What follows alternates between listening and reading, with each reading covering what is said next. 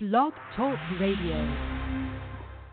You're listening to Locals to Legends Wrestling Radio, brought to you by Rockstar Records, 810 East Main Street, Tupelo, Mississippi, 662-269-3745.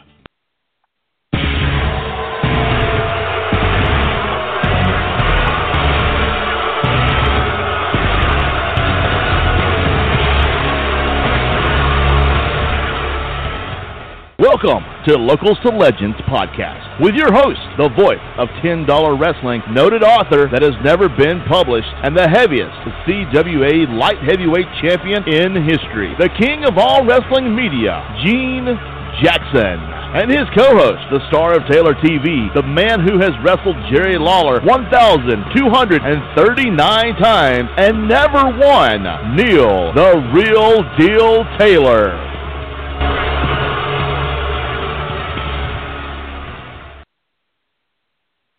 All right, welcome everybody to another episode of Locals to Legends Wrestling Radio. I'm your host, the king of all wrestling media, Gene Jackson, and I am joined, as always, by my podcast co-host and tag team partner, Neil the Real Deal Taylor. How you doing this evening, Neil?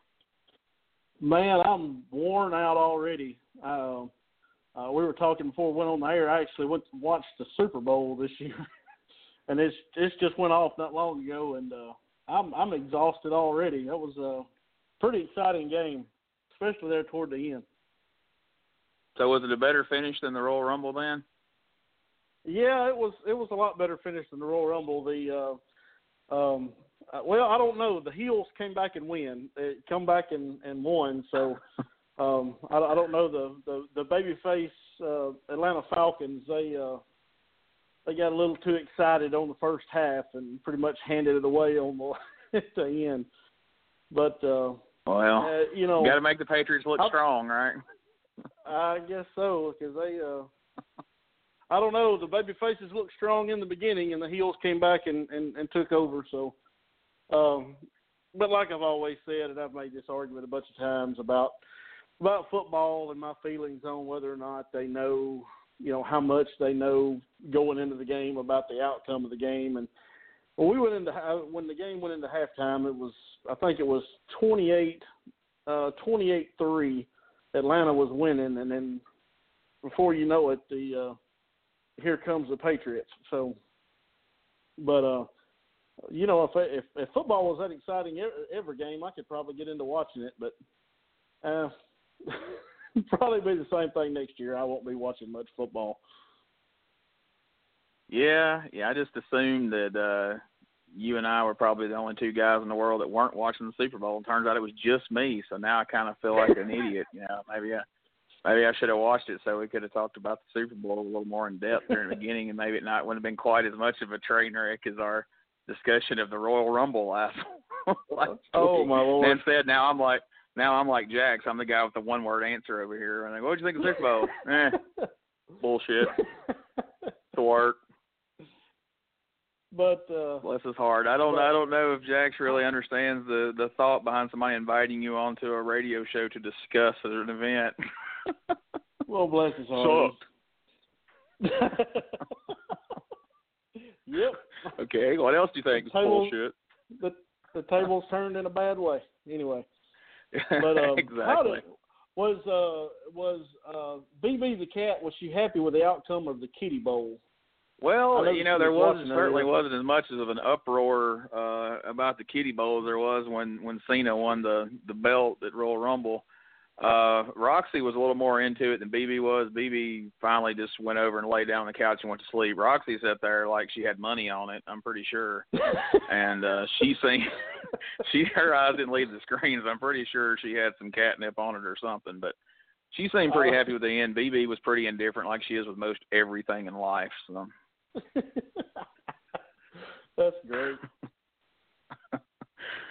Yeah, so we may skip the Super Bowl, but you got to watch the Kitten Bowl around here. They're not having it. So, but anyway, I guess we'll get right into this here at the beginning, and then we'll kind of roll on. But we've been teasing for a few days now that we got a big announcement, and I know I'm excited about it. And pretty sure you're excited about it because it's somebody that we've both become a big fan of as of late, and is certainly relevant in the world of pro wrestling podcasting as much as anybody could possibly be. So I guess we'll go ahead and put it out there right now. Next Sunday night, when you're sitting here listening to us at 10 p.m. on February the 12th, we will be joined by none other than Mr. Hey Hey himself. Conrad Thompson is going to be right here on Locals to Legends Wrestling Radio. Neil, what do you think about that, man? Man, I'm absolutely stoked about this. Of course, Conrad and Ric Flair, the old Ric Flair show that was on Podcast One, pretty much is what got me hooked on podcasting, along with the Stone Cold podcast. But big fan of Conrad, whether he's doing the show with Rick, doing the show with Bruce Pritchard, which is just totally blown up. I think I read the other day that somewhere in the neighborhood of, they did like 2 million downloads in January. So I mean that's huge. Wow. That's like that's Steve Austin numbers. So oh yeah, absolutely. I mean that's huge. And then of course he just recently started the podcast with Tony Schiavone talking about old WCW stories, which I heard I listened to the first episode last week where they were talking about everything Goldberg, and I'm typically not a very big Goldberg fan, but it was pretty interesting to hear them talk about Goldberg and some of how they, how WCW dropped the ball on them. And I guess one of the most interesting stories to come from that was they were talking about the decision to call Goldberg, and Tony Schiavone actually said that Goldberg, it wasn't until halfway through his first match on Nitro that they were told what to call him. They didn't even know what to call him. And even then they didn't really know. Like Schiavone just calls in the headphones and is like, "What do I call this guy?" And Bischoff's like, "Just call him Goldberg." It's like that even wasn't thought out. It was just, leave me alone. Call him Goldberg. I don't care. Whatever, Yeah. But that was the most interesting part of that to me. And, Schiavone actually said if you go back and watch the match, the first match on Nitro that he had, that they make no mention of his name until halfway through it. And I guess watching it, I never really realized it. But I'm going to have to go back and watch that match to catch that. But super excited that Conrad is going to join us here next week. Got a ton of questions for Conrad. If anybody has any questions that they want us to ask Conrad, make sure and email those in so that we can get those on the list to be asked. But yeah, I'm stoked. I can't wait for next week. Well, it's funny, and I'll go ahead and mention this here live, is when me and Neil first started kicking around the idea of doing a podcast together, and then started talking about, well, hey, who's some guests we could get? The first, dream guest for Neil that he mentioned wasn't like, hey, you think we could get Hogan or, Bischoff or, Samoa Joe or something? The first name, I swear to God, people may think I'm lying, the first name Neil mentioned is like, do you have any insight on how to get a hold of Conrad Thompson? Do you know him or anything like that? And oddly enough, we have a couple of mutual friends. Because for me, being, I know from a wrestling fan's perspective, everybody knows him for the resume that Neil just ran down for, the Ric Flair show, the Woo Nation, and then the Ric Flair podcast, and then Bruce Pritchard's podcast, now Schiavone's podcast. But living in North Alabama, I've been listening to Conrad Thompson on the radio for several years, advertising First Family Mortgage in Huntsville, being on the air with the morning radio show there, talking with them and joking. And what I found interesting about him is he would find ways to work wrestling mentions into, they would be talking about First Family Mortgage, and he would somehow shoehorn a wrestling mention in there, which I always thought was cool. And I started paying more attention whenever he came on, just to see what kind of wrestling stuff he would bring up. And then, like I say, Matt Mitchell, Casio Kid, who's a DJ over in Huntsville and used to be on the Rick and Bubba show and all that, me and him have done comedy together, and him and Conrad are really good friends. So when I hit Conrad up about coming on our little podcast, I mentioned our mutual friend, Matt Mitchell, and he immediately agreed to do it, and he suggested next Sunday. So I think it's really cool he's doing the podcast, because when him and Bruce Pritchard are getting 2 million downloads, he doesn't need a rub from Gene and Neil to promote their podcast. He's just doing it because he's a nice guy, and he feels like he's going to have some fun on our show, and I think we will too, because there's plenty of stuff to talk to him about.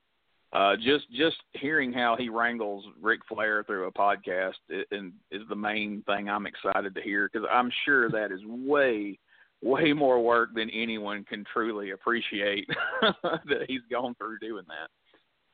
I can't imagine, because, I mean, I've listened to honestly, probably I've listened to every podcast that they've generated, whether it be the Flair podcast or the Bruce Pritchard podcast. I've listened to all of them, and, man, some of those Ric Flair podcasts, I mean, you can hear him in restaurants. You can hear him in restaurants while he's eating. There was one podcast in particular that, I mean, there's no doubt about it. Flair was drinking all the way through it, and by the end of it, like, he's telling people he loves them, and, I mean, the guy is drunk. I mean, there's no doubt he's hammered. So, I can only imagine it's only a testament to Conrad that how in the world you could get through a hour and a half, 2 hour conversation with Ric Flair. So I'm anxious to hear about that too, and as well as how the Bruce Pritchard podcast came to be, and some of that kind of thing, and how that's put together, because from the hints that I gather, they actually, I think Bruce actually flies to Huntsville, and they record those podcasts at Conrad's house or something.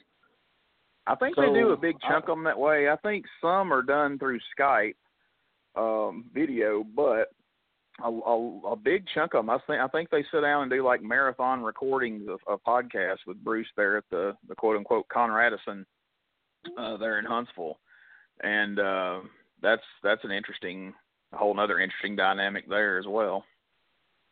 Yeah, but we'll get into all that next week, because I really enjoy the banter between Conrad and Bruce. Bruce is the kind of guy that if you just had just your typical wrestling fan who wouldn't be willing to push him and just kind of accept every answer he says at face value, the podcast wouldn't be as good, because sometimes you can tell Bruce is being a little evasive. He doesn't really want to put it all out there, and then of course Conrad will just flat out just call him out on it, and then it just rolls from there. And then not to mention all the great impressions and then all the other fun stuff they do on there as well. Yeah, and the the podcast with Tony Schiavone is, he doesn't really press Tony as much. Tony, pretty much agrees with him on a lot of that stuff. Right. So yeah, it should be interesting. The fun part about Tony, and then we'll move on here in just a second, but Bruce Pritchard spent so much time in Vince McMahon's inner circle, and I feel like he still feels a little bit of loyalty there, that there's things he still just shouldn't divulge just because he was allowed to be so close inside Vince's inner circle. And I'm sure there's deep down, Bruce Pritchard hopes to be back involved again with the WWE someday, I would imagine. But Tony Schiavone pretty much just washed his hands of the wrestling business for years. And at one point, if you mentioned wrestling on his Twitter, you got blocked. And so now he went to a fan fest and kind of changed his mind, and now he's easing back into it. But he has no desire to get back in the business. He's not hunting a job, so he has no problem just spilling the beans about anything that he remembers or wants to, because he has no ulterior motives to try to get back in. So that makes his even more fun at times. Yeah, it's but it seems like that he checked out. Once WCW started to kind of go on that downward slide, you could kind of tell he was going through the motions, because a lot of the questions that he's asked after probably 98, 99, a lot of it, his answers were, I'm not sure, I was just there, at that point. So, and it showed, and not just for him, for Heenan, for everybody. Yeah. That stuff's tough to watch, man. Like I've tried to go back and watch some of that stuff on the network, and that's another fun thing about those particular podcasts because, I was watching, I told you earlier when you were watching the Super Bowl, I was watching Backlash 02 because they had just talked about it on the NWO WWE episode of Something to Wrestle. And so a lot of what I watched lately is stuff that, they talk about on there, and it kind of jogs my memory, and I go, hey, I want to go back and see that. But, man, if you go and watch anything Nitro-wise from, late 98 on to the end, it's pretty damn tough to watch, Yeah. When they broke off into the NWO Wolfpack and all of that, that's pretty much where I checked out. I was just like, well, this is headed downhill. So, but I mean, and I just kind of watched it because it was on, but it certainly wasn't anything worth watching. But anyway, we're going to have Conrad on next week. We're excited. It's going to be fun. And like Neil said, it would probably be better if you have any questions just to email them to us because it's going to be pretty tough to take phone calls on that one. So let's just email those in, and we will do our very best to get every one of those on the air and ask Conrad each person's questions, and we'll even try to throw your name in there as well. So what kind of wrestling news we got to talk about this week, Neil? Well, the big news this week is, of course, Seth Rollins was re-injured. My understanding is it's actually the same knee that he was out with last year. He was out WrestleMania last year and this year too. This guy, I definitely wouldn't go to the casino with him anytime soon because, man, this is so unfortunate because he's missing 2 WrestleManias in a row, and I mean he's right down to the wire, as far as making it. I know, and if anybody watched that special they did on him, WWE, those 24 episodes they do, especially that most recent one they did about WrestleMania in Dallas, but the Seth Rollins one, the Daniel Bryan one, they are so good at those things, and seeing him throughout that whole process of rehabbing the knee last time and seeing how much it, he could tell it gutted him not to be at WrestleMania last year, to be on the road to setting up this huge match that's going to be, probably something that was going to, carry him throughout the rest of his career if he was to go in and beat Triple H, as it seemed like that's where they were headed. To have the rug pulled out from under you like that this close is, I can't imagine. I hate it for the guy because, he's one of the most talented people on the roster, all jokes aside. I was giving Jax a hard time last week, but, you gotta respect the guy and appreciate all the hard work he put in just to get back to where he was at now with that knee, and then for the same knee to be re-injured in the same way is just, that's terrible, man. I hate it for him. I know, and they, of course, all the rumors was that, he was slated to wrestle Triple H this year, which, given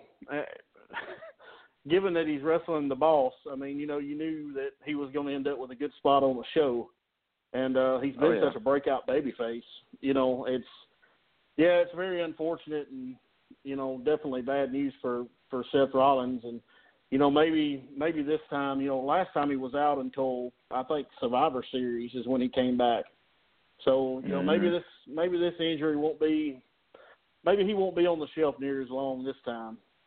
But anyway, moving on, and I know this is probably something you're happy about, Gene. It goes right along with Seth Rollins being injured is Samoa Joe's debut on Raw. Of course, we've been waiting a long time for Samoa Joe to pop up on the main roster, and I hadn't really been able to find out if or read anything to say that this is a permanent thing or a one-off or what. But at least we're in even if it is a one-off, at least we're in the gradual progression of him coming up to the main roster. So, I don't know. What do you think about him coming up, Gene? Well, I think it's time. I think he's really done all he can do in NXT. I think they've told all the stories they can tell with him down there. As unfortunate as it is for Seth Rollins to get injured in the process of Samoa Joe's debut, it's unfortunate for Joe as well because he's had to try to shake the stigma of ending Tyson Kidd's career in one of his first couple of WWE matches. And then now on his first night of Raw, he takes out literally one of the biggest stars on Raw, who was going to be in one of the biggest key matches on WrestleMania. And rumor had it that Triple H was even telling some people that this was even going to be his last match this year against Rollins. So had he beat Triple H, and what would be Triple H's final match would have been even bigger. So I really hate it for him. If you ask me, I think he needs to be built up. I think he'd be one of the few. Well, I mean, I said this a couple months ago. The whole Goldberg thing shot all this in the foot, but I think he would have been one of the few credible guys if you could build up as a monster and build towards like a SummerSlam match between Brock and Samoa Joe, and it would have had that big fight feel to it, and somebody who was actually big enough and built up tough enough to really be the guy who might could take down Lesnar, and then build Joe in the process. Samoa Joe could have rode off that for the rest of his time in the WWE, and it meant something. But now that they've, had him go down to Goldberg all these times, if Joe comes in and beats him, it's like, well, he's damaged goods. It don't matter. He's already been beat by Goldberg 2 or 3 times. And then if Lesnar beats Joe, then it's going to be, well, Joe couldn't beat the guy who couldn't beat the 50-year-old man. So I don't know if the whole Lesnar angle is even viable at this point for Samoa Joe, but he definitely would be somebody they could make into a star over time. But this injuring big star stigma, I hope doesn't, cost him in the long run, because I'm sure whether he deserves it or not, he's got heat for it right out of the chute. Well, it's almost a little bit tongue in cheek that Samoa Joe, who's, like you said, known for ending Tyson Kidd, or is injured the guy that is known for injuring and putting Sting out. Yeah, exactly. Yeah. Eye for an eye. That's what I told my wife. I was like, I don't know, maybe that was just karma for Sting and Finn Balor. I don't know. Maybe so. But anyway, moving on, some good news is that from what we understand that Bret Hart had some issues with prostate cancer earlier in the year, and he has actually come back and reported that he is 100% cancer free. So at least some good news for somebody. Of course, he's now becoming an advocate for everybody, all the males, making sure and getting checked and all that good stuff. So I guess if anybody is, I guess if anybody's worried about anything, I guess they need to go get checked, as much as it is to talk about assholes on this show. But so anyway, good news for Bret Hart, and if you think something's wrong with your asshole, go get it checked. Yeah, I'm glad to hear that. I was a big Bret Hart fan back in the day. I loved all the stuff through '97, where he was the heel in America and babyface in Canada, and all that. I thought was just great stuff, and showed how well-rounded he was, that he could play both sides as well as he did at the time. And I know he says a lot of off-the-wall stuff now that bothers people. The way he was pretty hard on like the Freebirds, going in the Hall of Fame, which got him a lot of grief with people. And he he's been one of the most vocal people against Seth Rollins ever since Seth injured Sting. And so he gets people riled up from time to time. But the guy's a legend.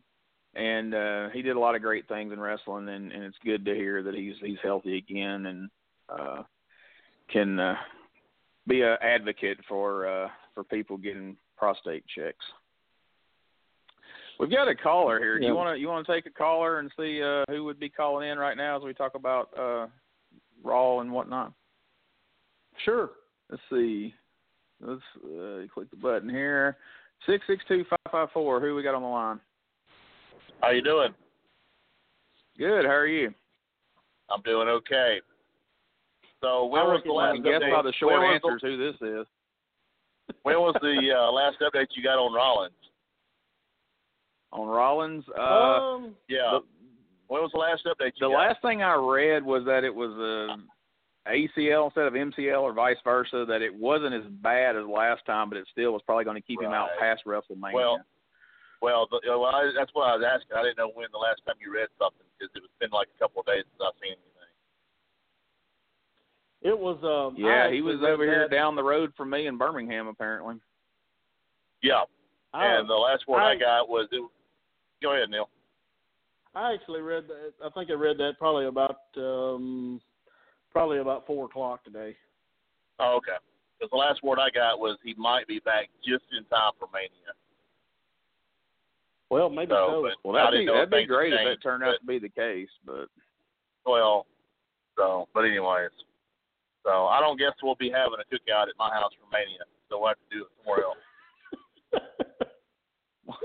Well, don't worry, John Cena's still going to be there. I mean, fuck you. Fuck the 16-time champ will be there. Make sure and stay tuned to the end, Jax. I got a treat for you at the end of the next 7 episodes. So okay. Stay tuned for that. Listen, real quick. I'm not gonna keep you guys, but I was on fucking hold for goddamn 20 minutes a while ago, and I almost tweeted out that you fuckers didn't answer your goddamn telephone calls. But I thought I'd give you a second chance, and you did. Okay, well, first of all, we didn't have this episode listed as explicit, so thanks for blowing that out of the water with the F-bombs there. But you just popped up you just literally popped up on my screen like 1 minute before I let you on. Really? Oh, I was on hold listening I don't know. But I can actually hear it better on hold than I can through the phone and the speakers in the car. So I'm actually out driving around after the Super Bowl listening to you guys, so I can hear it and not mess with the girls at the house. So that's how faithful I am. Hey, Jack, we appreciate that.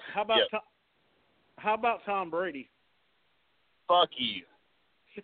I mean, screw you. Wait a minute. Listen, here's something. The best part of the whole thing is I was over at a party. We did it at the board. I just gave some money and said, put my name where the hell ever. I don't care. Whatever. And we left actually 5 minutes before the game was over. You know. And then as soon as the game was over, a guy texted and said, hey, your winnings are on the desk. I'm like, really? Okay. So then I get on Facebook, and I'm like, well, okay. The Patriots won. Whoopty shit. No hard feelings. You know, Super Bowl, football's over. Bring on NASCAR. Whatever, you know. And then I was asking where all of my hashtag not my Super Bowl champ people were, because I'm ready to go riot, loot, and burn shit. Well, let's go. Let's make it happen. I'm sorry. But no, really, I am totally freaking, okay, ecstatic about Conrad being on next week. I can't wait. Good. And if it wasn't for Neil Taylor, I never would have discovered the freaking podcast with him and Bruce, and it's like the greatest thing ever. I will literally make up excuses to go, because I can't listen to it at the house, right, because it annoys the women that I live with. And so I literally make up excuses to go to town so that I can listen to the freaking podcast and you know. But anyways. You know. Yeah. Well, that's awesome. Whenever I let Neil know that I had that lined up, he was like, Jax is going to shit. And I'm like, great. We know at least three of us are going to be psyched. I mean, I don't know about everybody else, but we'll all three be marking out nonetheless. So. Oh yeah, marking out for a wrestling fan, you know. I know, right? Hey, I mean, Jax. that's when you. Hey, Jax, did you hear Did you hear what Tom Brady said at the end of the Super Bowl? No, I did not.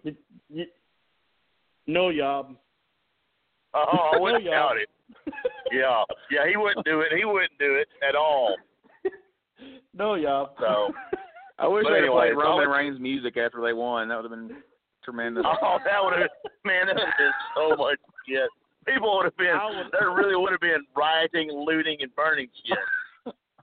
Oh, I would have popped all up in some mug shots. I would have just erupted. That would have been great. Okay, but anyways, I didn't mean to interrupt you guys' podcast. No, you're cool, man. But, Thanks for calling in, and thanks for doing all of our promos and shit. It sounds really no professional. You it's probably the most professional really part of our show. Well, when you guys get some more sponsors, let me know, and I'll cut them for you. All right, we'll do. We're working on it. Maybe you can get Leather by Dan's or something soon. Well, I don't know. It'd be Leather by Leslie would be more likely, but I don't know if he's wanting to advertise that business just yet. That's gonna be. That's gonna. Or we could do something, some stuff from Fun World by Jimmy Blaylock. I mean, who knows? No, yeah, there we go. Yeah, the Back Room at Fun World by. Look at this. Brought to you by the Back Room at Fun World. Plastic by Blaylock. First of all, Jax. Plastic by Blaylock. I got to the Jimmy Blaylock roast. First of all. Anyway. All right. You guys have fun. All right, we'll see you, buddy. Bye. That was great. Oh my God. Okay, anyway. So that brings us to we didn't get to do a bad promo of the week last week because we had too much going on, and so you sent me one. I've got a couple in the chamber too that we can fire off here one of these weeks. But you sent me one that's it's a good one. If anybody listens to this, if you get a chance to go to YouTube and watch the actual video of it, it's even better because watching Mean Gene try to keep his composure during this thing just puts it over the top. I mean, he is literally like turning his head, biting his lip, and then just outright just shaking and laughing on the air as Patera just powers his way through this disaster of a promo that would make, Jumpin' Jeff Farmer cringe. So we're going to roll that right now. Here's Ken Patera from about 1987, along with Mean Gene Okerlund, cutting a promo on, who's it, Morocco, I think? Or it slips my mind. You'll see. Here we go. All right, here we go again. Ken Patera, Portland, Oregon. Join me, if you will. Over the past couple of years, you've had to overcome some tremendous personal difficulties. You've done so. You've paid your debt to society, so to speak. And right now, you have ongoing problems with Bobby the Brain Heenan and virtually every member of his family, Ken. That's right. The Weasel has come to the point that the conspiracy is completely out of hand. He turned his gang of henchmen on me, his goon squad, King Kong Bundy, King Harley Race, Hercules Hernandez, Mr. Wonderful Paul Orndorff. Yeah, I've been humiliated before, but I'm so humiliated right now I'm afraid to turn my back. I don't want the people to see what happened to me. They whipped me like a dirty yard dog. Well, I'm going to tell you something, Weasel, and the goon squad. I can take pain. I can recover. I can recuperate. Well, I'm beyond that. I am so upset at the actions that are going on in the World Wrestling Federation, especially from your so-called family, that it's just a matter of time. Like I said before, and I said it to you, Mean Gene, I've said it to everybody, it's just a matter of time when Ken Patera gets in full gear and runs the World Wrestling Federation, or rids the World Wrestling Federation of the likes of you, Weasel, and King Kong Bundy, Race, Hercules, Orndorff, all of you. You're all going to go down one by one, and I'm going to make sure of that. For the whipping that you gave me, whip me like a red-headed stepson, I'm sick and tired of that type of treatment. And when I get ready, when I'm in full gear, Heenan, Weasel, whatever you guys want to do, just bring it on, because I'm not going anywhere. Ken, like I say, I'm going to carry these scars for a while, but I do heal, and I heal well. All right, what a beating he took at the hands of the Heenan family. He's strongman Ken Patera. We're right back. So I think what Ken Patera was trying to say was that Bobby Heenan turned the tables in a bad way. Was that what he was trying to get at? Or in a wrong way? Well, I think he's gonna beat him like a red-headed stepson. When you go back, if you watch the video, from the moment of Dirty Yard Dog, Mean Gene's just losing it from then on. He doesn't get it back through the rest of the interview. It just gets worse with things like redheaded stepson and run and whatever two words he confused there. So there's Ken Patera there with a beautiful 80s promo from back in the day. So let's take a little very brief pause right here, and then we're going to get into the meat of what this week's episode is all about. You're listening to Locals to Legends Wrestling Radio, brought to you by Rockstar Records, 810 East Main Street, Tupelo, Mississippi, 662-269-3745. Let me tell you something. Nobody knows more about being cool than the Hitman. And let me tell you something, it is not cool to smoke. Be a survivor and don't smoke. All right, so not only is Bret Hart looking out for us on prostate cancer, he doesn't want us to smoke either, so keep that in mind. He knows what it's like to be cool.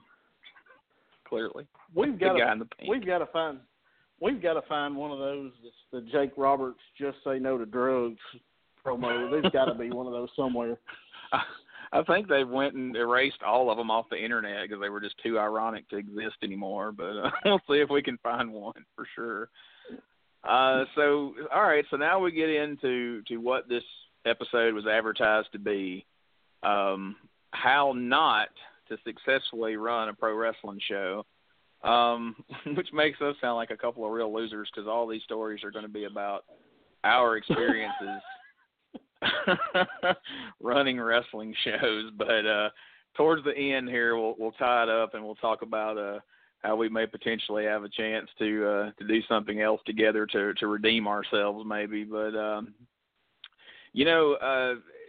so for people who don't know, me and Neil Taylor have been friends for a very long time.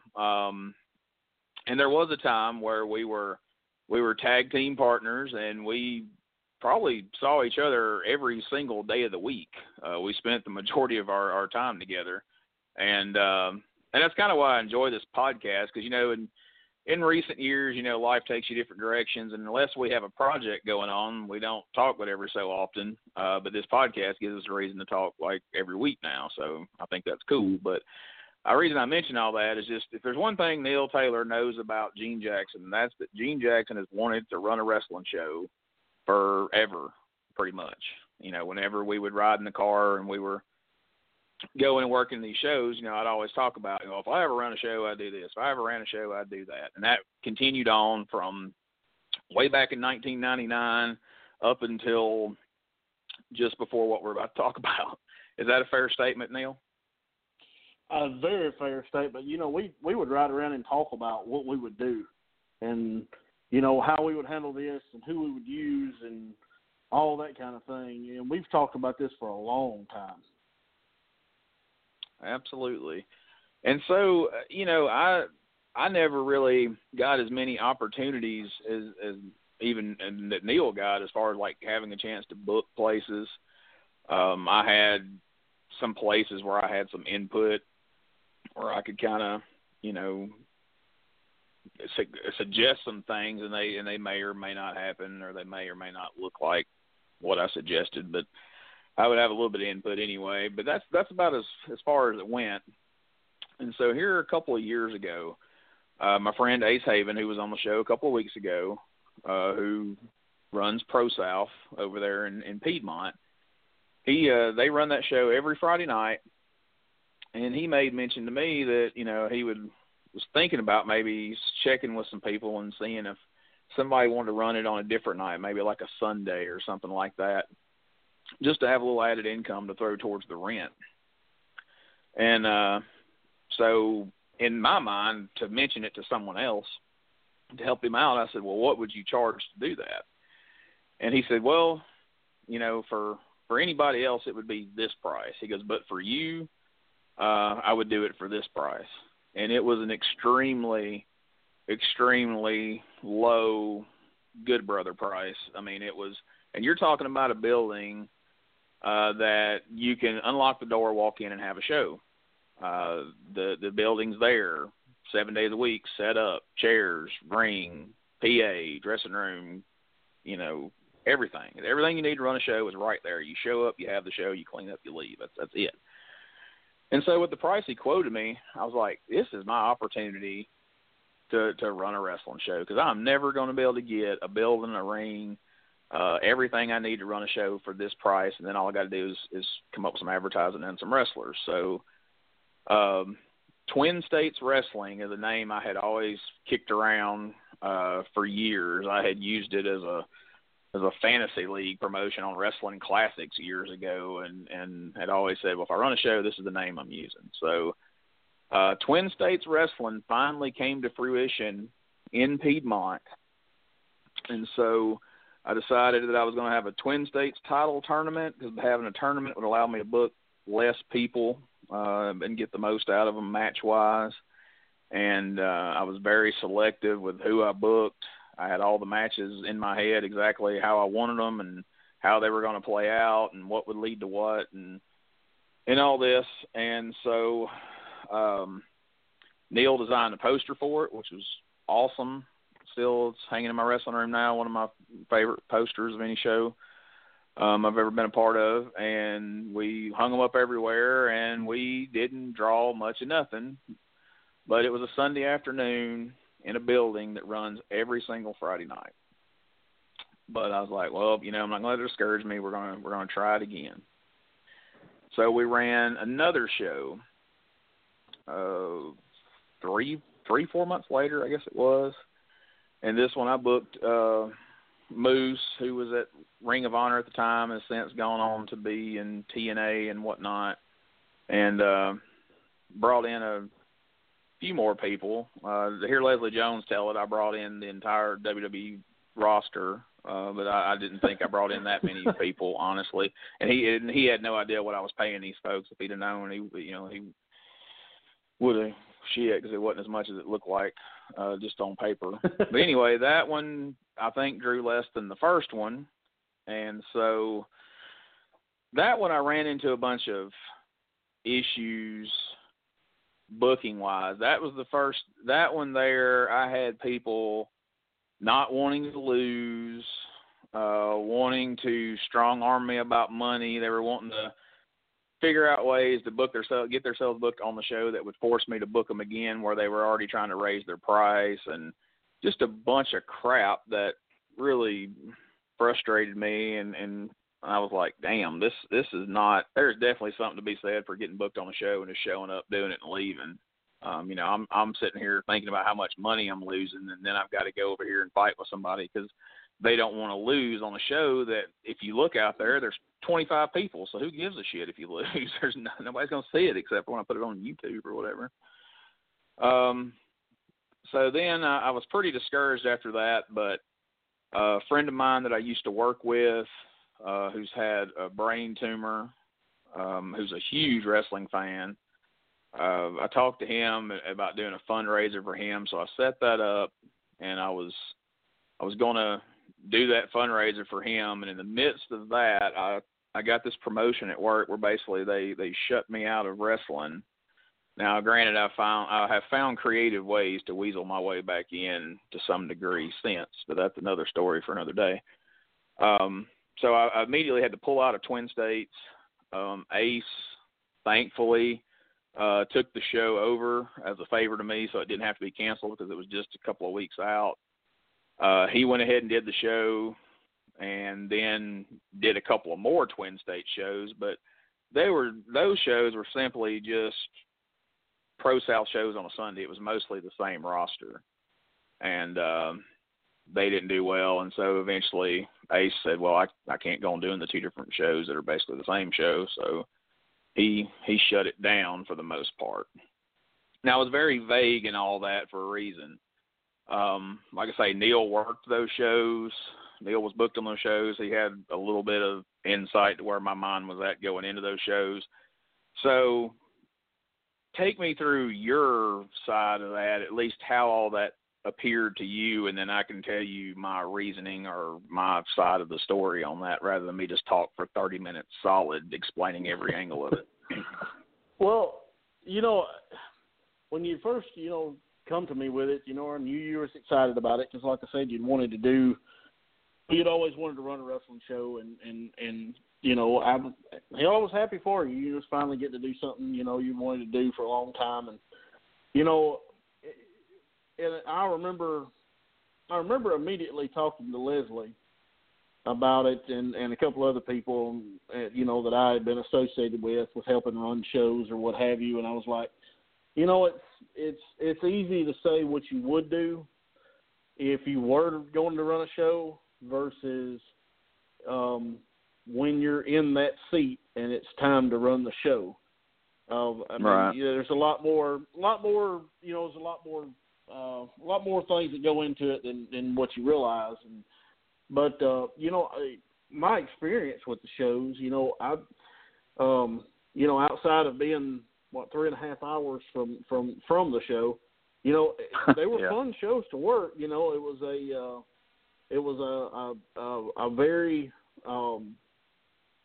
a very good locker room as far as guys that looked like wrestlers, guys that had, cared about what they were doing, were constantly trying to get better, and a lot of the strong arming and stuff that you talked about. I actually didn't have any knowledge of that. And I'm kind of surprised by that, given some of the folks that was in the dressing room. But it was a really a well-rounded show. I kind of wondered, the dynamic of doing a wrestling show in a building that had consistently ran a Friday night show for a long period of time, and then trying to come back and do one on Sunday. I was kind of interested to see how that would pan out. Because I've seen shows like that do well. I've seen shows like that fall completely on their face. So I was interested. Just interested to see how it worked out. And of course, working shows with different guys. I guess if I were to ask the question, what going into that, what was your game plan as far as how to basically bring the same crowd back? Because, you would be crazy to say that you weren't trying to pull the same crowd that they were on Friday, because they were drawing on Friday, but trying to pull the same crowd on Friday back to a Sunday show with basically a totally different roster, with the exception of a few. What was your game plan on trying to make that different? Well, one of the first conversations me and Ace had is Ace is like, look, all I ask is, I don't want this to just be a Sunday Pro South show, because if your card ends up being different, if there's a match they haven't seen on Friday they'd rather see on Sunday, they might just skip Friday and come see Sunday or something something along those lines.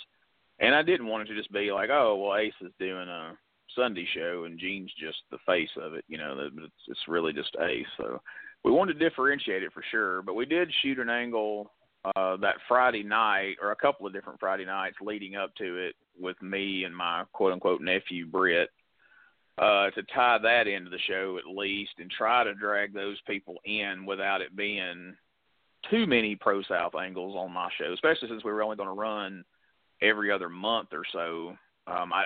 That was the first hurdle, was I couldn't book too many Pro South guys, but at the same time, of the Pro South guys I did book, I had to book them a certain way because I couldn't conflict with whatever they had going on at Pro South at the time. So that was all considerations to be made. The first one, the way I booked that tournament, I tried to make it very varied as far as the different types of matches that came out of them. You had you and Donnie had more of the old school Memphis type match, but then you had Tank and Plunkett having more of the strong style match, and then you had Ace and Chase Owens having the more high flying Ring of Honor type thing, if PWG, whatever comparison you want to make. And then Flint and Eric Wayne, that would be a little bit of a mixture of both, I guess, because Flint is versatile. He can do comedy, strong style, old school, Memphis, whatever you want him to do, he'll do it. And then I tried to make the pairings throughout the rest of the tournament all, I didn't want it to be all one thing, and so that was my biggest concern. But there wasn't really a big draw as far as name-wise. It's always been my thing, you need a name. But I just couldn't afford one. I was still an account rep at work, and I didn't make that much money, so I couldn't afford to invest in a name, Chase Owens, just because he had that Bullet Club tie-in from Japan was the closest thing I could call a name. But my goal was to be able to hopefully use Britt, Ace, and Donnie to draw the Pro South crowd, and then hopefully, and then this was especially my intent, booking Moose and them on the second round, was to hopefully pull the Pro South crowd and then pull a completely different crowd who maybe weren't available on Friday nights or whatever the case may be over there. And then, of course, then Ace's dog in that fight was, okay, well, if they come like Gene's show, we're going to plug Pro South through it. And maybe they'll keep, they'll come on Friday nights and come to my show too. So it'd be a win-win. Right. Obviously, that didn't happen either time, but that was the intention. That's what I went in hoping to do anyway. Well, I've always thought that the concept of doing doing a Sunday afternoon show was a good idea because, most people on Sunday, they get up, they go to church or what have you, they go to eat lunch, and pretty much Sunday afternoon is, there's not really a lot going on. There's nothing to do. Some people lay around. Some people get out and, kind of go stir and, get out and ride around or whatever. It sounds like in theory that a Sunday afternoon show is a good idea because, there's not a lot to do on Sunday afternoon. You and I have worked shows in the past that's, I can't remember the name of the promotion, but the show up in Gibson, Tennessee, they did a show with a 2:00 bell time for years and years and drew consistently. So, I was kind of surprised to see that it didn't draw. What do you think, contributed to the fact that, it didn't take off like you thought it would? I don't know. In hindsight, better advertising, I guess, would have been one thing. Other than that, maybe if I'd have booked like an old school Alabama guy, a Bullet Bob Armstrong or a Tracy Smothers or something like that, because Kevin Brennan, who I hope to have on the show with us one of these days, down in Sylacauga and Weguffka and all those towns down in South Alabama, every time he's booked the Armstrongs or Robert Gibson or any of the old Continental types, he packs it out. And I guess maybe if I'd have went that route, I'd have had more luck with it. I don't know. I was looking very seriously. We had started doing that Real Deal Challenge, which was a takeoff of a gimmick I wanted to do with Memphis Monroe that I never got a chance to do with Fishbowl and drawing the matches out and all that shit. And I had toyed with the idea of bringing Tracy Smothers to be the guy who come out to answer your challenge, and didn't end up doing it. I ended up going with was going to be Mr. Hughes on that last show before it all fell apart, but. I don't know, man. I looking back at it, I'm sure there's plenty of stuff I could have done better for it to have turned out better, but I can't put my finger on one thing where I'm like, that's the one place I really dropped the ball right there. And, the Saturday night shows didn't do well for Ace, so Ace was getting ready to go back to a Sunday show to try it again. And then I don't know exactly what happened. I think a lot of his non-Pro South people he had booked for this last one had canceled on him, so he just canceled the show. But he had such bad luck on Saturdays, he was going to go back to Sunday. So I don't know. It may just be a matter of the people over there are so loyal to Pro South that nobody else is going to draw over there but Pro South. I don't know. Well, I definitely think with what you had, as far as the roster goes, and excluding myself out of that. I think, if you'd ever gotten a crowd in there, I definitely thought you would have drew them back because, there were some good shows. You put them together well. They were, a lot of that, some of the footage you can actually go back on YouTube and see. Excuse me. But I thought they were, really well put together shows. I enjoyed, enjoyed my part in being on those shows. I really enjoyed working with Donnie Primetime. He's a good kid. Even though, bless his heart, he had to slow down about 2.5 steps for me to try to keep up with him. but the old school angle that we were doing, the old school challenge was a lot of fun. I was excited about working with Mr. Hughes because even though I'd been on several shows with him, I never actually worked with him. Right. So I was looking forward to that. But it was a good show. It's kind of unfortunate. It's and maybe this this may be a tie-in to my part of or my contribution to this title, but Jim Cornette always said the people that know how can't get the money, and the people that have got the money don't know how. So I don't know, but it's it was a good show. I enjoyed the show, and enjoyed the guys, and like I said, it was it definitely had a flavor for everybody. Whether you like the slower Memphis style that that I do, or if you like a little more of the high flying, or even a little more of the stiffer type, matches, which I've always enjoyed. It had a little bit for everybody. And I think if you could have picked it up and moved it somewhere else and advertised it a little better, I think it could have possibly succeeded. Because there were some really good guys on the show. Everybody I booked on the show, I personally sat down and looked over, lists of people I had made out, of if I ever made a show, these are people I would want to use, and handpicked who I wanted and then paired them up a certain way. And you had said that about Donnie having to slow down, but I liked Donnie a lot, and that was one of the things I thought Donnie really needed to learn, was to slow down and learn the working aspect. And at Pro South, it's all younger guys. Most all of them work that way. So I was like, well, here's an opportunity. One, I think they can do a good match. Two, I know they can pull off the idea I have. And three, it'll be a good learning experience for Donnie, because Donnie needs to learn how to slow down and actually work the crowd and pay more attention to the crowd than trying to remember 50 spots.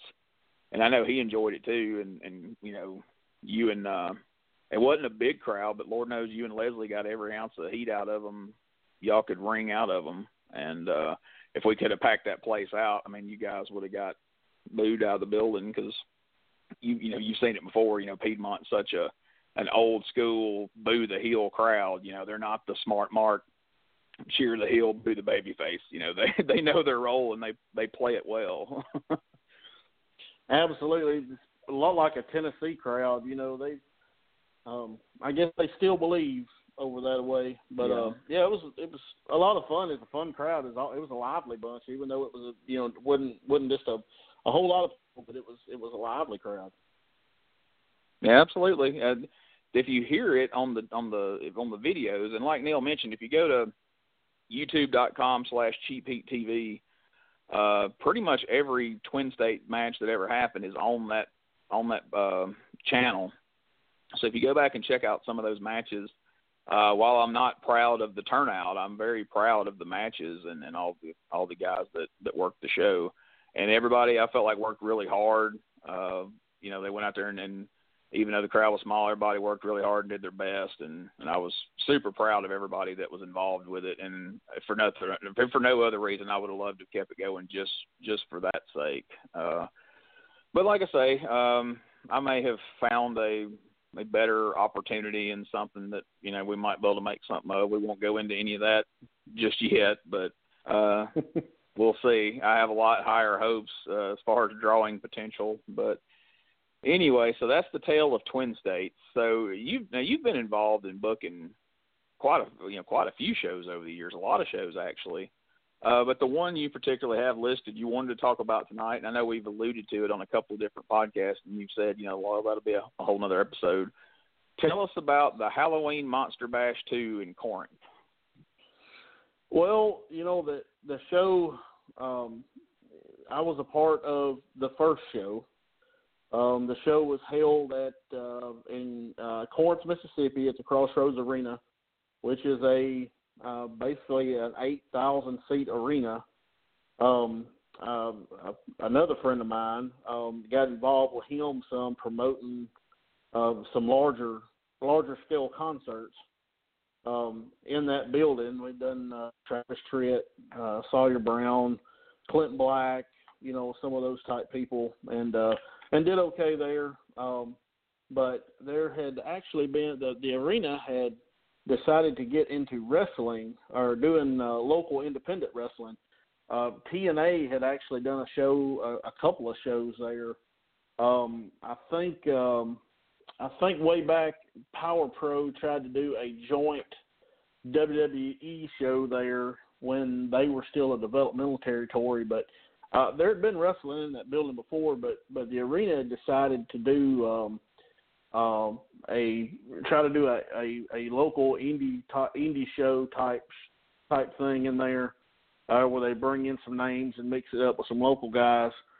The first show, which I was a part of, I wrestled Buff Bagwell on that show. It had basically the names that were on that show was they had Jerry Lawler there, they had Bill Dundee, they had Grandmaster Sexy Brian Christopher, and Buff Bagwell on that show, along with guys like Derek King and probably about 2 handfuls of local guys. A lot more people on that show than they should have booked for it. Right. So that show was, anytime you break even, a show is deemed a success to some degree. So basically the show drew somewhere in the neighborhood of around 600 people, sold about 600 tickets. So they were interested in doing a show the following year at Halloween and kind of making the Monster Bash theme go on to the next year. Right. However, there were some issues with the booker of the show from the previous year, and then also some of the talent that was on the show the previous year, which I was told in no uncertain terms, we need to really step up the degree of or the quality of talent that we have on the show this year, which I told them I could do, running the risk of getting a lot of heat on myself, but I mean, it is what it is. But so we started working on that show. We sat down, put a business plan together, did a budget and all that type thing, and of course, in the beginning, we were looking to book Jerry Lawler. We were looking at some other folks, and reached out to Lawler. Lawler wasn't available, so of course, in the beginning, we kind of freaked out a little bit over that, or at least I did. I'm thinking, okay, I've got to draw a pretty good sized house here to break even. So, the more I got to thinking about it, and I got to talking to the arena about it, Jerry is on shows everywhere around here. Jerry does a big show for Burt Prentice up in Jackson, Tennessee, which is literally probably 45 minutes from Corinth. He does that probably 3 or 4 times a year. So he's on a lot of stuff around here. So I approached them with the idea of, what if we did a show full of people that are normally not seen around here? Now, I know what you're thinking I know what you're automatically thinking. That can be a plus and a minus. It can be a plus in the fact that, it's different people. It can be a minus in the fact that, well, we know why it's different people, because these guys don't draw. But so that was the idea. We tried to do something different. So I got hooked up with a couple of people, started trying to look at names to bring in, and Gene, I literally probably went through the entire mid-card roster of the WWE that had been released. I had talked to Adam Rose, who had just been released. I talked to Cody Rhodes, who had just been released. talked to Hornswoggle, made an attempt to try to get in touch with Matt Hardy, which this was right around the time that the Broken Matt stuff had started taking off, so that was virtually impossible to get up with him. Looked into Abyss, a couple other people, and finally the agent that I was dealing with sold me on Ron Simmons and said that, you know, it sounded a little unorthodox to bring in Ron Simmons, but Ron Simmons had drawn huge crowds for some of the other shows that he had worked on. So we went with Ron Simmons. We booked Ron Simmons for our Hall of Famer, our Hall of Fame part of the show. I had worked with and known James Storm from TNA for a few years, so decided to bring him in. At the time that we booked him, he was actually the TNA champion. Of course, a week and a half after I booked him, he dropped the title and wasn't on television until 2 weeks before this show happened.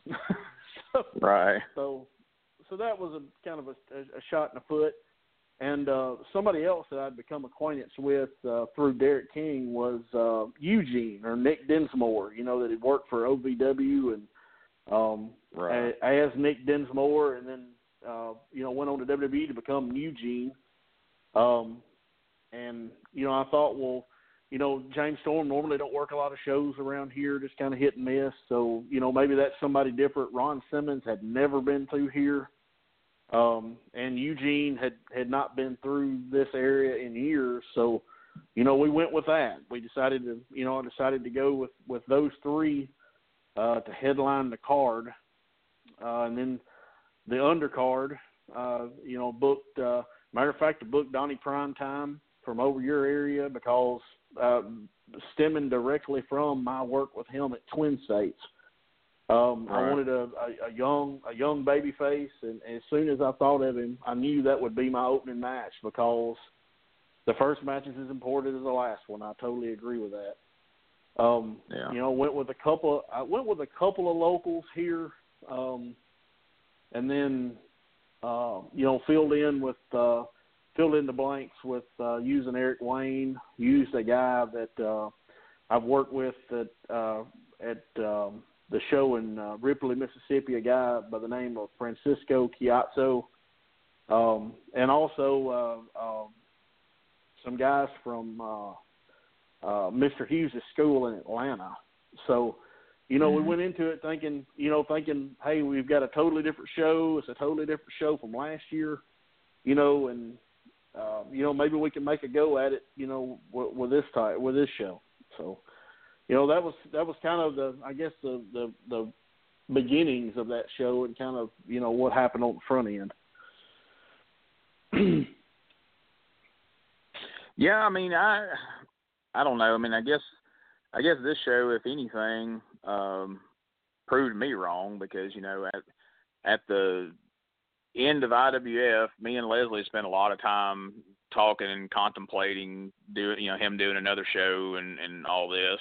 And I was a huge advocate of, you know, bring in some different people. Like, my God, like, how many times are people going to buy tickets to see Jerry Lawler and Dundee and Buff Bagwell? Because me as a fan, because I'm consider myself more of a fan than anything. Like, me and Rosie, you know, we travel all over different places to see people we want to see or meet people and get pictures and autographs of folks we want to meet. And once we've met them or once we've seen them wrestle live, like, we've seen it. Like, I'm not going to go pay to see the same guy over and over and over. So these people who only turn out if Lawler's there, I don't get. Because, I mean, I love Lawler to death. He's one of my heroes. But much like Jimmy Valiant, if you've seen the Lawler indie match once, you've seen it 100 times. You know, there's not a big variation. So when you told me the card you booked, well, because when I first heard about it, my brother called me, and I very rarely hear from my brother. Well, shout out to my brother Whit, who listens to the podcast every week. So thank you for that, brother. But, you know, he called me up, and he's like, holy shit, dude. He said, do you know anything about this show where they're bringing Ron Simmons to Corinth? He's like, because I'm going to be there. He's like, are you going to be on that show? And he said, I think Neil's on it. I'm like, well, Neil's running it, actually. And I said, I couldn't. I said I had talked to him about being on it, but I literally can't. I said, so I'm not going to be there. He's like, well, I'm going. God dang, Ron Simmons, he's the man, you know. And so I'm like, okay, well, maybe that's going to be everybody's take. Is like, hell yeah, Ron Simmons is the Hall of Fame. He's the man. We'll go hear him say damn. And then when you know when I talked to you afterwards, and it wasn't, you know, the turnout any of us would have hoped, I think I was probably as bummed out as anybody, because I was like, well, damn, I beat them over the head for 6 months with, you know, I kept telling y'all, like, bring in somebody, but don't bring in the same people everybody else does. Bring somebody else, because, God, in the course of a month, Lawler might be in Raymer, you know, Nettleton for Dirty, and then, you know, Selmer for Burt Prentice, and then somebody else, you know, some other random show, you know, in the course of 4 to 6 weeks' time. It's like, you know, try somebody else. God dang, Buff Bagwell, I mean, we've seen him as much as we've seen some of the local guys. But they always turn out for him, and I don't get it. I don't understand it, but. Well, I mean, that was the exact – I mean, once I figured out I couldn't get Lawler, it actually came out 2 or 3 days before that Lawler was headlining a show against Rikishi in Jackson 2 weeks before our show. So at that point, I knew I had made the right decision. But, you know, or at least I thought I'd made the right decision. Yeah. But you're exactly right. You know, it's everything's been done to death here. You know, so why not try something different? You know, it worked. Or you know, it's currently working for the show in Ripley, Mississippi that I work. You know, me and Josh Matthews are the only 2 local guys on that show. And it draws consistently. I was there this past Friday. It was probably 200 in the crowd. You know, and I was hoping maybe on a larger scale, you know, that same thinking would work. But, you know, obviously that it didn't. So does that not frustrate the hell out of you? Like if the Bancorp South Center come to you tomorrow and like, hey, Neil, we've got this amount of money, book us a wrestling show. Is it basically if I can't book Lawler and Buff, I'm screwed? You know, like who would you like? Right as you sit right now, as we're having this conversation, if that was a thing, who would you book? You know, like at this point, who do you even try? You know, I had a conversation with somebody, and I can't remember who it was. It may have been Leslie or somebody. I don't know, but you know. Everybody uses the same people to draw around here. And we were like, well, if these, you know, if Lawler and I don't mean this to come off macabre or malicious or mean at all. It's not mean spirited what I'm saying, but you know, if those 3 people were in a car wreck and they all died, who would you use in this area to draw a crowd? You know, and I was just like, I mean. So, you know, I thought I had my bases covered, you know, with the crowd that I had, but, you know, I guess to go ahead and answer the question that I asked you, you know, in hindsight, what do you think you would have done different? You know, I don't really know. The one thing, you know, we spent somewhere in the neighborhood of $3,000 or $4,000 promoting this thing. We had it on 3 different radio stations. We had done posters. We had done tons of Facebook ads. The year before, they had done television ads during Raw. I think I probably would have went back and done that because I mean, at that point, you got a captive audience. If they're watching Raw, they're a wrestling fan. You know, and they had done newspaper, which I honestly don't think that newspaper advertising is very vital anymore because, I mean, hell, most newspapers are going to subscription service where you get it on email. So, you know, I probably would have went back and done the TV advertising, but we spent a ton of money on advertising. I guess the one thing, if I, you know, in hindsight, was probably ticket prices.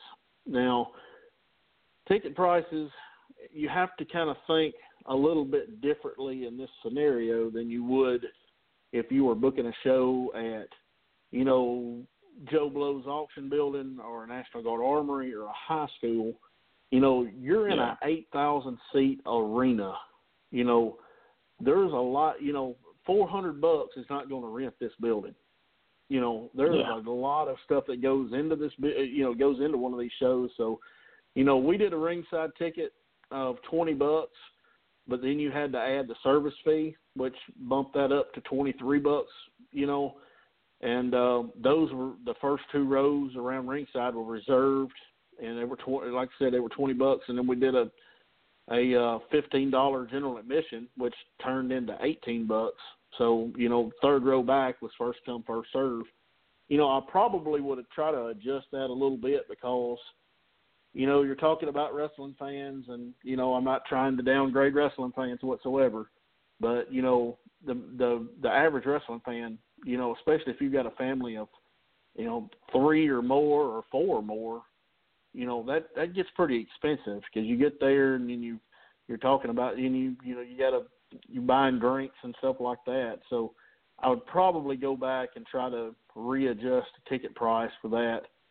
One thing we didn't do that they did the year before was offer a kids ticket, which, you know, no arena show hardly does that. But, you know, probably in hindsight, I would go back and do some sort of a kids ticket for general admission anyway.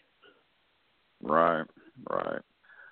You know, that's kind of I don't know. It's kind of a tough call because, you know, like you said, when you're in an arena setting, you kind of have to jack up the ticket prices. One, just because of all the added expenses involved, but also just, you know, if you look at a poster, and even if there is, you know, names on it and it's in the arena, if the tickets are $8, it just makes it, you know, like well, what kind of low budget shit is this if it's only $8 for this the show at the arena? You know, I can just go see a show over here for $5 at the, you know, Joe Blow's Wrestling down the street or whatever.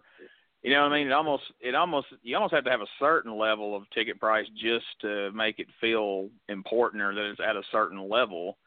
And it's crazy because, you know, like I said, I went to that WWE house show in Birmingham a few weeks ago, and it was packed, and the ticket prices were ridiculous. Like I said, I got mine given to me as a gift, but, like, you had all these people in there with all these kids, and, you know, they dropped, you know, bare minimum $20 a piece on these tickets at least, and then they went and dropped another $80 at the gimmick table, and it's like, well, they'll come off of this money, no problem. And like I said, the circus was right down the road for me at the Agri Center down here, and those tickets were $20-something.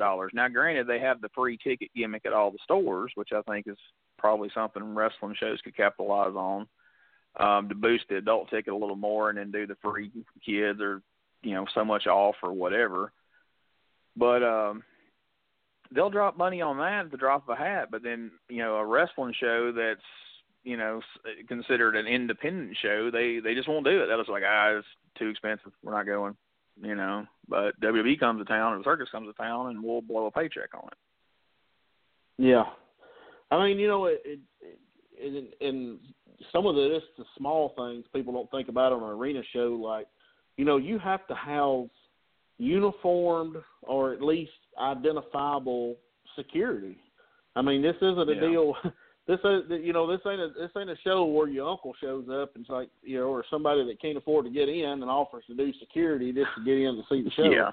You know, we had to contract a group to come in and do security because you're selling beer, you know, that type thing, and that's a whole different set of rules that you have to go by for selling alcohol and, you know, that kind of thing. So I mean, you know, there's a lot goes into an arena show, and it was definitely a learning experience for me. You know, probably one of the biggest ones that I learned from this show was I will never be on a show myself that is this big that I'm putting on ever again. Because I'm trying to get everybody else together. You know, you've got 3 names that you're having to deal with, and thank the good Lord above that the 3 guys that I had with Ron and Nick and James Storm were probably the easiest guys to work with ever. Nobody was being difficult. They were just kind of like, they were coming to me, what are we doing? What we came up with, they were pretty much in line with, perfectly fine with what we did, but I will never, ever, be on a show that I'm responsible for running again. I definitely learned my lesson there. Which some people listen to this show that's ever seen me wrestle probably doesn't think I need to perform on a show ever again anyway. But and they may have a valid case there. But no shit. But whatever. But I will never do that. I'll never be on a show that I'm putting on again. So let's look at one other thing. We're going to kind of skip over the C and the A, B, C, D list we got here. So this isn't going to turn into another marathon IWF show because between talks with you and talks with Leslie and everything, we have spent a lot of time talking about IWF, good, bad, and the ugly. But having done some other stuff in between and things of that nature, when it comes to and I'm asking this because I'm just curious to see what your response is because I don't know that I even have a clue how to approach this. But both of us know that our friend Leslie Jones thinks that if there's a wrestling ring set up in a building and there's a show happening, it's got to be on TV. Why would it not? So if somebody's running a show and they're putting it on television, especially in 2017, because back in the day, television was just advertising for your house show. You were trying to tease and promote to get those people to see the show on television and then come out and buy a ticket and see the payoff at the house show. This day and age, that isn't necessarily even feasible. So as someone who has done it twice in the past and, maybe you will in the future, I don't know. But how do you approach or how do you think someone should approach promoting a wrestling show, an independent wrestling show, while also trying to put it on television? Well, I think, and this is definitely, my opinion now, the first round of television, I wasn't as hands-on with IWF or DCW at that point, because I was on television with both of them. I wasn't that hands-on with either one of those shows from a television aspect. But, on the last round of IWF TV, I looked, I was a part of everything that went into that show, whether it was booking the guys, the time, timing out the show, even into sitting down and, a scripting part of that show. Some of that show was totally scripted. But, I honestly think that in this day and time, the only way to do television is to do it exactly like Memphis used to do it. Your television is an infomercial for the house show that you're going to run that nobody will be able to see unless they buy a ticket and come and see it. Now, I know that most people and anybody listening to me right now, if they're still up, they're like, well, the WWE doesn't do it that way. Well, the WWE is a totally different beast altogether. They have a product that, their television generate so much money between advertising and all the other things that go into that, and then they basically do house shows to promote their pay-per-views a lot of times and just prolong angles and stuff, but, and keep the guys' names out there. But on a local level, on a regional level, the only way to do television is to figure out how to keep the cost down, which is very, very difficult to do. And use that television to push whatever house show or whatever big show that you're trying to build towards. I just don't see any other way that you can possibly. Because honestly, with television, if you're trying to sell tickets, then there's no other way to do it other than because you're trying to sell tickets to what you're going to put on television and give away anyway. That's not going to work. You know, you've got to you have to book it that way. You know, where you're pushing towards something that they're going to have to pay to see. They may hear a little bit about it on the next television show following that, you know, the show that you're drawing them to. They may hear a little bit about it, but they're not going to see any of it. Or if they see it, they will see very few clips of it. I think that's the only way WWE to do that. Comparison doesn't work because they have networks bidding on it, and they are getting paid both from the network and by the sponsors to put on this television show. So really, the TV show is the product, along with the pay-per-view, and even that not so much now with the network, but the house show is just an additional revenue stream. But it's you know, it's not like the house show relies on the television or vice versa. It's the main income is the TV show. Raw and SmackDown is making all the money, and then everything else is just extra. So unless you could find somebody, you know, if I could find somebody that would pay me to put Twin States Wrestling on TV, and that's my income, well, now it don't matter how much it draws because I'm getting paid for the television show. But when I'm going to pay somebody to run this tape, I got to make money somewhere. Somewhere I got to make. It can't just be, well, here we're on there, we're on television. That's the payoff, because that doesn't put any money in your pocket, you know. And I think a lot of people, you know, Leslie's going to say, well, me and him's had this argument 1,000 times. And I'm not just talking about Leslie. There's tons of people who have put wrestling shows on TV that everything went across television and it didn't drive towards people buying tickets to a show. And when you're paying to put it on TV, where's the money coming from? You know, you're not – and the whole – you know, and I know Leslie's big argument, me and him would sit on the phone for hours and debate this. You know, because I would go, so what's the payoff? We're on TV. Okay, how does that put money in your pocket? And we go round and round and round and round and round. And his answer, and I'm sure you know this better than anybody, is ultimately his answer was always, well, back in 2000, we would pack the building, and it got good ratings. People want to see themselves on TV. The only thing I can figure that's changed is it's 2017. With YouTube and all the ways to stream yourself online, I could click and be live on Facebook right now as we're talking. I don't think people are so impressed with seeing themselves on TV anymore. You think that's a fair statement? I think so. I mean, people are not enamored with it like they were. And one thing you have to remember, during the time that he was, you know, doing, you know, 200 or 300 tickets for a TV taping was when, you know, Stone Cold was selling out everywhere and wrestling was hot.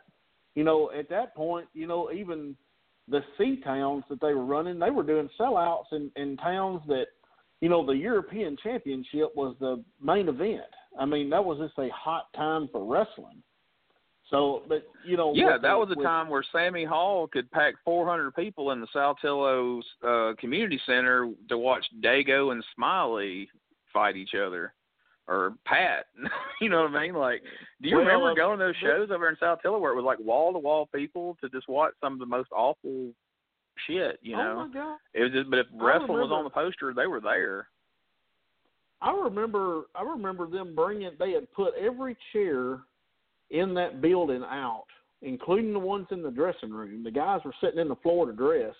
I remember them bringing folding tables out and lining the walls with them for people to prop up and sit on. And like you said, for those, God almighty, to watch some of them shows, I mean, root canals were less painful than watching some of that stuff. Oh, yeah. Not only was there not a name, there wasn't 5 people on the show that could lock up, you know. Exactly.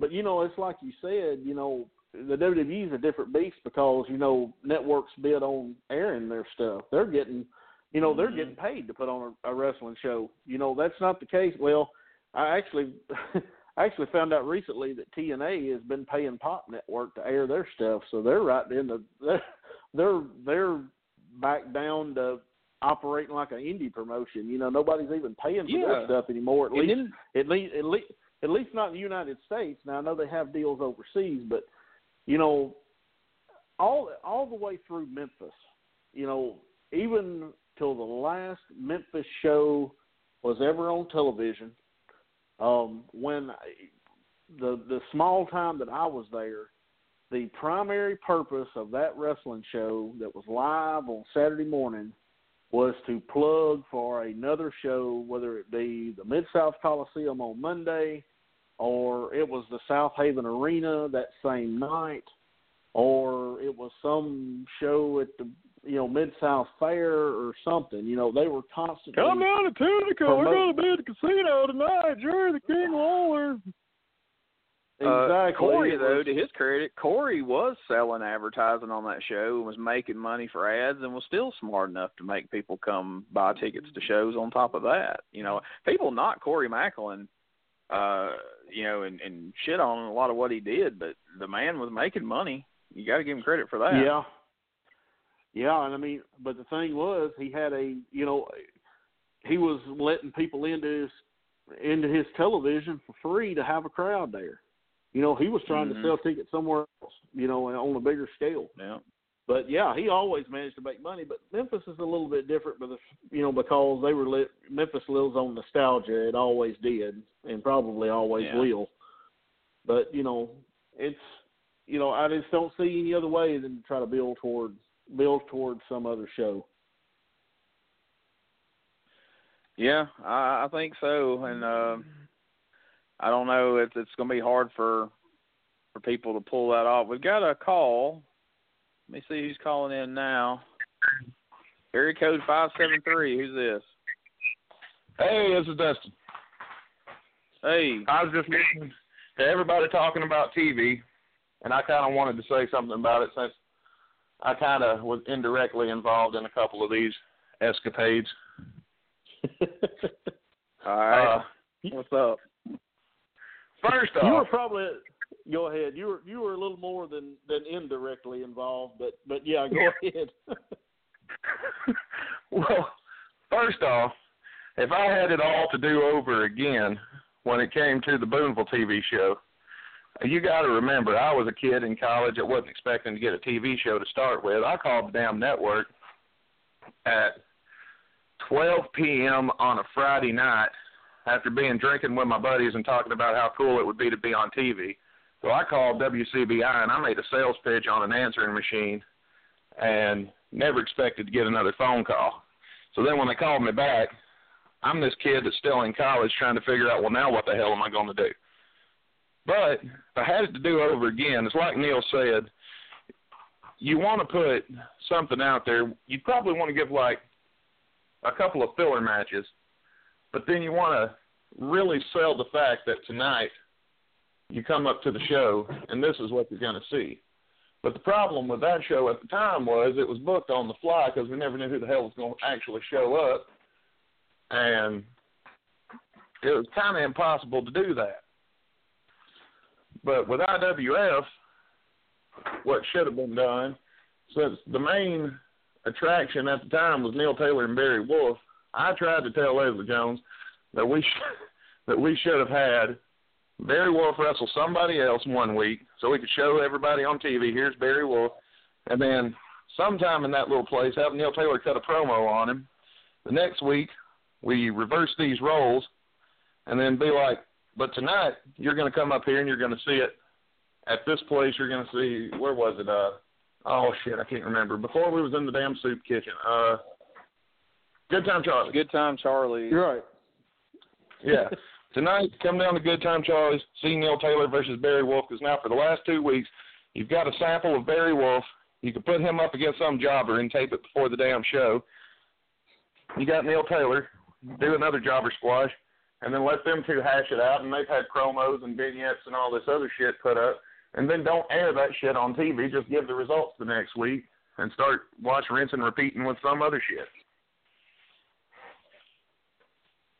Yeah, I agree with that. I mean, I pitched something similar to that towards the end, but, you know. Well, towards the end, when we started running out of footage before the month was over, we had some of the better episodes of the show that people would tell me was like what it needed to be like every week. And all we did was I put an IWF logo on my TV screen. We hung up a curtain so and behind it, so you couldn't tell it was being filmed in my house, we got Jackson Leslie Jones to stand in front of the camera and hype up what was going to happen tonight while we showed filler matches that was taped and already aired ages ago. And that was some of the better ones, from what people have told me. And you know that format is following it's basically following what Primetime Wrestling used to do.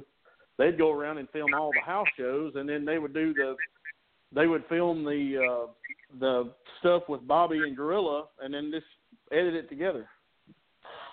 Right. And, you know, it's like you said about doing an infomercial. It gives somebody that's a wrestling fan, most of the time, well, some of the times, nowadays everybody knows exactly who they want to see, and that's why WWE's doing so good in North America, is because they've got everybody anybody wants to see. But you find out who people want to see, and you give them a taste, but you don't give them the whole damn meal. And that's my thoughts on that. But I agree with that. But I have one more question for Neil Taylor before I go. Go ahead. Since we're talking about shitty shows that was booked in the past, I want to know Neil Taylor's thoughts on a little show in Corinth that happened a long time ago. You're gonna have to narrow it down a little more than that. I don't know what it was. It was in some kind of garage. It was they couldn't get the National Guard Armory, and promoter put security cameras in the locker room so he could watch the boys undress. Oh God, I know what you're talking about, and that and by the way, we don't know for sure that happened. We had a pretty good idea of it, but allegedly. Allegedly, that whole fiasco was. That guy that ran that show, I don't know what his intentions were other than maybe make those cameras work that were in the dressing room, but somehow or another I got in the middle of putting that show together, and that thing was a train wreck from the get-go. There was really no goal in mind when that, what we were directing everything towards. There wasn't really much of a budget for that show, but that show was a complete disaster from the get-go. But that is how I met Dustin Burcham. So I guess that was was one thing that came out of it. Was that the highlight, or well, Dustin dropped off, so that covers that. And that's why we're not taking calls next week, because I don't want people talking to Conrad about shit that happened in Corinth and Boonville 15 years ago. That's why you got questions for Conrad, send an email, because I don't want somebody going on a 10-minute dissertation with Conrad about why IWF should have been booked different, or some shit show in Corinth nobody remembers from back in the day. I was struggling to remember that one. But I do remember. There's been so many come through there, Yeah, between Rodney and the Butler guy that was the plumber that tried to do the wrestling show, to the guy that he's talking about, who I can't remember. What was that guy's name? I can't remember that to save my life. But yeah, I forgot I'd booked that weekly show there for probably 4 or 5 months, and weekly. Is that shows the show you broke your neck on? No, the show that I did that on was for the butler. That was for the guy that was the plumber. Oh, okay. I said that with my finger doing air quotes for the people who can't see me, which is everyone. You broke your neck. Yeah, that was my first. That was probably my first legitimate concussion, though. Oh yeah. First time I'd ever been knocked out. And then I got to run in the front door and hit Bulldog Reigns with a hammer in the head, and that was fun. That was a cool little angle because people bought it, because you took a bad bump out on your head and they really thought you broke your neck, and you showed up in the CVS cervical collar and was giving your retirement speech, and we attacked you. That was rude, wasn't it? That wasn't Bulldog. That was rude. Wasn't that rude? It was Rude that I was in the ring with, yeah. And we sold that thing. I sold that thing all week because that was right around the time the internet was starting to come up and the Hollywood Jimmy message board and all that. Mm-hmm. Yeah, that one was pretty good. I enjoyed that. Like, I had nothing else to do with that show. I showed up and did that little angle because, you know, I had just left a few months before, and you had called me and told me what was going on. And you're like, I think this will even add some realism if you show up completely out of the blue for my retirement speech. They'll be like, wow, that's his buddy Gene. This must be legit. And then we both attacked and kicked the shit out of him, you know. Well, first I attack him, and then you act like you're trying to, you know, get me off of him, and then you turn around and start stomping and pull that neck brace off. that was good stuff. I enjoyed the hell out of that. That was fun.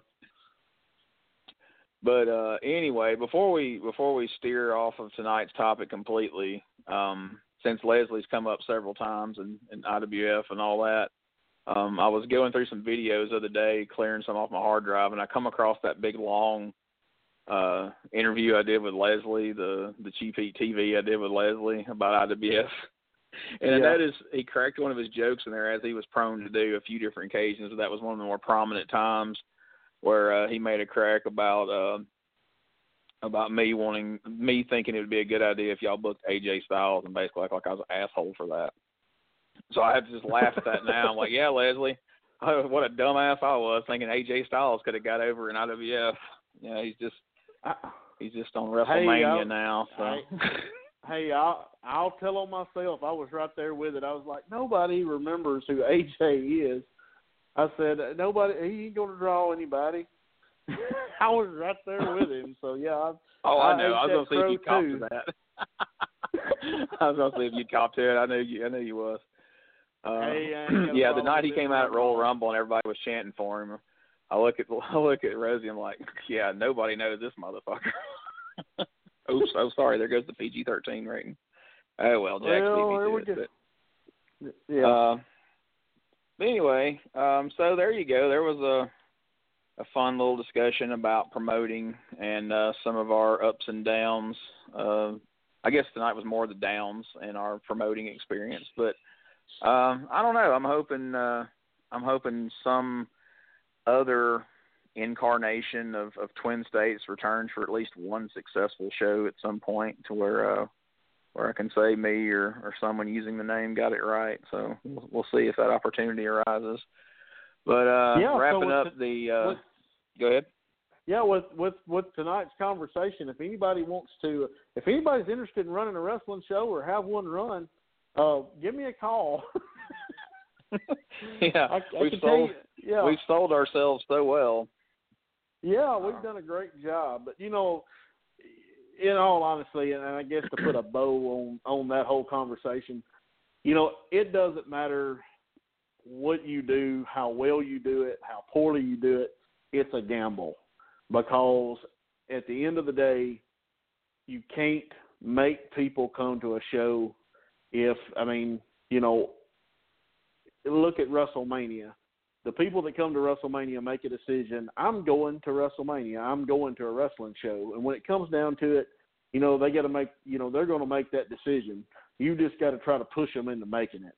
So, I mean, it's always a gamble, no matter how well or how poorly a show does. You know, it's a gamble, you know, to put on a wrestling show. So, you know, it's not always about, you know, who knows how to do what or what have you, but you know, if you put together the best show you know how, you advertise the best ways that you know how for the area that you're in, you know, all you can do is put your best foot forward, which, you know, you did with Twin States. I did with the Corinth show that I did. You know, I did the best I knew how. You know, it's just a gamble. You never know exactly what's going to happen or you know, what's going to show up. You just never know. And to illustrate that point quickly, you know, based on the shows you've worked and seen and heard of, what's worked and what hasn't worked in Ripley, Mississippi, if a guy would have came to you and said, Neil, this is the show that I want to do in Ripley, is this going to work? The show that you were on Friday night, the shows you've been working, would you have ever dreamed that would have done well in Ripley of all places?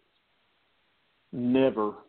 I'd have never dreamed it. But then again, on the flip side of that, Gene, you know, the shows that I've been on, like down in Columbus, and some of these shows where these guys that are on the show are just completely horrible. They look horrible. They don't know what they're doing. You know, you get there and there's 200 people there to see them. You know, I never would have dreamed that, you know, it would have drawn with the crew they had, but it did. So I mean, and that's the stuff that makes me sick. Oh yeah, you know, exactly. It honestly hurts my stomach when I hear that shit. You know. Oh, me too. Because I mean, you know, I did this show in Corinth, and 2 weeks later, I go and do one of those shows, and there's, you know, 200 people there, and I'm just like, what in the hell? You know, where did I go wrong? Yeah, and then like you know, like Kevin that I work for, who goes down there to Weigufka and basically intentionally books a bad show for me and Tim Statham to make fun of, so that we can sell DVDs of us making fun of this show for the sake of comedy. But in the process, books the Armstrongs and Jimmy Golden, and has 600 people there. 600 freaking people. And they had no idea what the hell they were looking at, you know? And so then he comes back the next time, and he has, you know, 120, which still would be cause for celebration for a lot of shows. And he's like, well, I don't know what happened to the crowd. That show happened, Kevin. Like, they left here not knowing what in the hell they just witnessed. And so, but it would just make me sick, because I'd be like, okay, here I go to Piedmont. I've lost sleep, stayed up late at night trying to come up with what I thought would be the best card possible and figure all this out. I draw 25 people. He goes over there and just throws a bunch of crap together for us to make fun of, draws 600. I'm like, what? You know, I give up. But it is what it is. Wrestling fans are unpredictable. What any large group of them is going to like or not like is often unpredictable. And I'm starting to figure out that, you know, my taste may not necessarily be the same as everybody's, and yours may not be the same as everybody's. But if you're going to try to run a show or book a show, I guess you got to try to figure that out somehow, or best you best you can, best of your abilities. You know, give them a little bit of everything. Hope something sticks. Hope something catches somebody's eye and can be successful. But I guess we've pretty much beat that to death for this week. What you got to plug? Well, make sure, as always, follow me on Twitter, Neil Taylor Brand. On Twitter, make sure go to localstolegends.com for all of the current shows, the previous shows, the archives, tons and tons of great stuff on there, even before I came on board. Great stuff with Gene and a host of legends and locals, as per the name. Bruno Sammartino, the Dutch Mantels, the Bill Dundees, you name it, they've been on there. So make sure go through the archives, check that out. Make sure subscribe to us on iTunes. That's probably the easiest way to get this show. If you have an Apple device, is just go into podcast, search Locals to Legends Wrestling Radio, and then hit a subscribe. We're also on Stitcher and a couple other platforms. So just make sure to search us out. We're more than likely, if it's available, we're on there. So make sure and search us. NeilRealDealTaylor.com. Be sure to check that out. Got some Memphis Heat DVD on there. Got a couple of T-shirts on there also. And be sure also the Locals to Legend Wrestling Radio Facebook page. Make sure to like that. You get all the latest updates on there from what's coming on the show for the next week. Follow us on Twitter, LTL Wrestling Radio. Make sure to give us a follow there.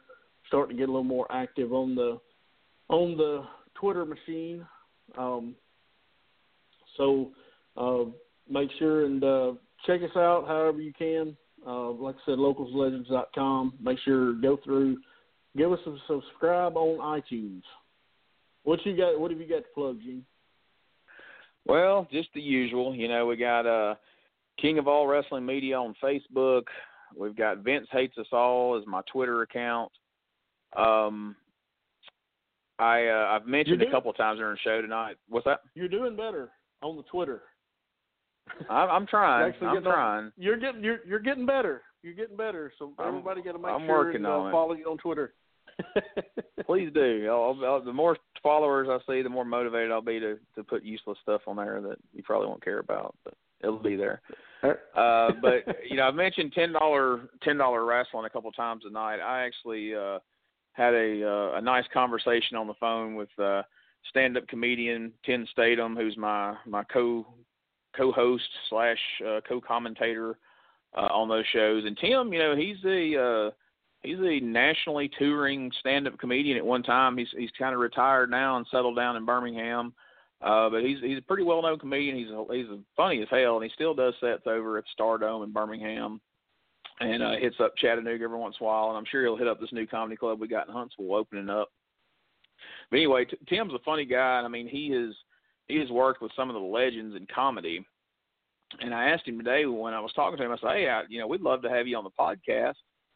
We can talk a little bit about comedy, but I would love to have your insight as far as what your thoughts were when you show up to this crazy, crazy wrestling show for us to sit and make fun of it.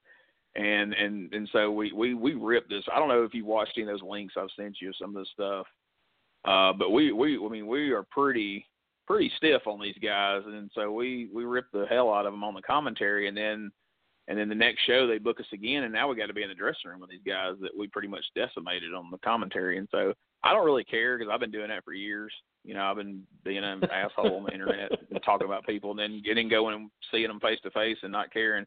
But Tim's a little intimidated by that. He's a comedian, and to be in there with these guys, having just made some horrible jokes about him, he said made him a little uncomfortable, and the whole experience was really, really interesting for him, and also too, for him to kind of make the comparison, breaking into the wrestling business and breaking into stand-up comedy is very, very similar. There's a lot of parallels. So I think Tim would be a fun guest for a number of reasons, but especially the comparison of comedy to wrestling. So we're going to try to get it lined up to have him on the show pretty soon as well.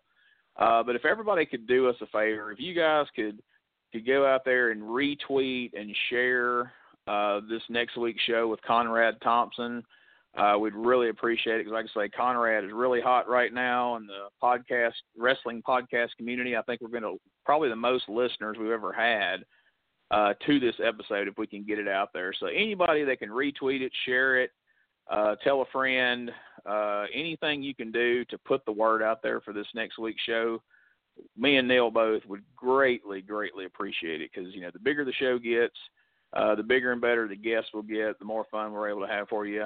Right here every week, absolutely for free. We don't charge you. And so if you can just, if you listen to the show and you enjoy it, if you can click a couple of buttons for us to help spread the word, we would sure appreciate it. Absolutely. All right, Neil, it was fun. I'm looking forward to next week. We're going to have a lot of fun with Conrad Thompson, and hopefully we can build a relationship with him that's strong enough that might earn us a freaking trip to the Conradison. Wouldn't that be amazing? I can't imagine anything any better. Maybe other than maybe a shout out on one of the many podcasts that he's a part of. That would be pretty awesome. That's true. So we're gonna have him on here next week. Hopefully, build a relationship with him, and then everybody can blow up his Twitter feed with a hashtag Gene and Neil to the Conradison, or whatever kind of hashtag campaign we can come up with. But we should start a GoFundMe. Neil Taylor. We should start a GoFundMe. Yes. Account. Exactly, and we'll just tell him we'll pay you every dime that goes in this GoFundMe if you just let us come there, see the Flair robes, see the belts, and the crazy. God knows, when he's probably got Bruce and Lord forbid if him and Flair ever in there at the same time. Can you imagine what kind of shenanigans go down at the Conradison when those guys are there? Oh Lord! But that sums it up. We're gonna take it home. I told Neil before this one that we were going to try to keep it to an hour, maybe an hour and a half, but definitely not 2. It's 11:54, So when you get me and Neil talking, that's what happens. But here's our special outro this week. I dedicate this to our good friend Jax, who called in earlier. I think he's going to love it, and there's a lot more where this came from. So we'll catch you next week. For Neil Taylor, I'm Gene Jackson. Thank you for listening to Locals to Legends Wrestling Radio.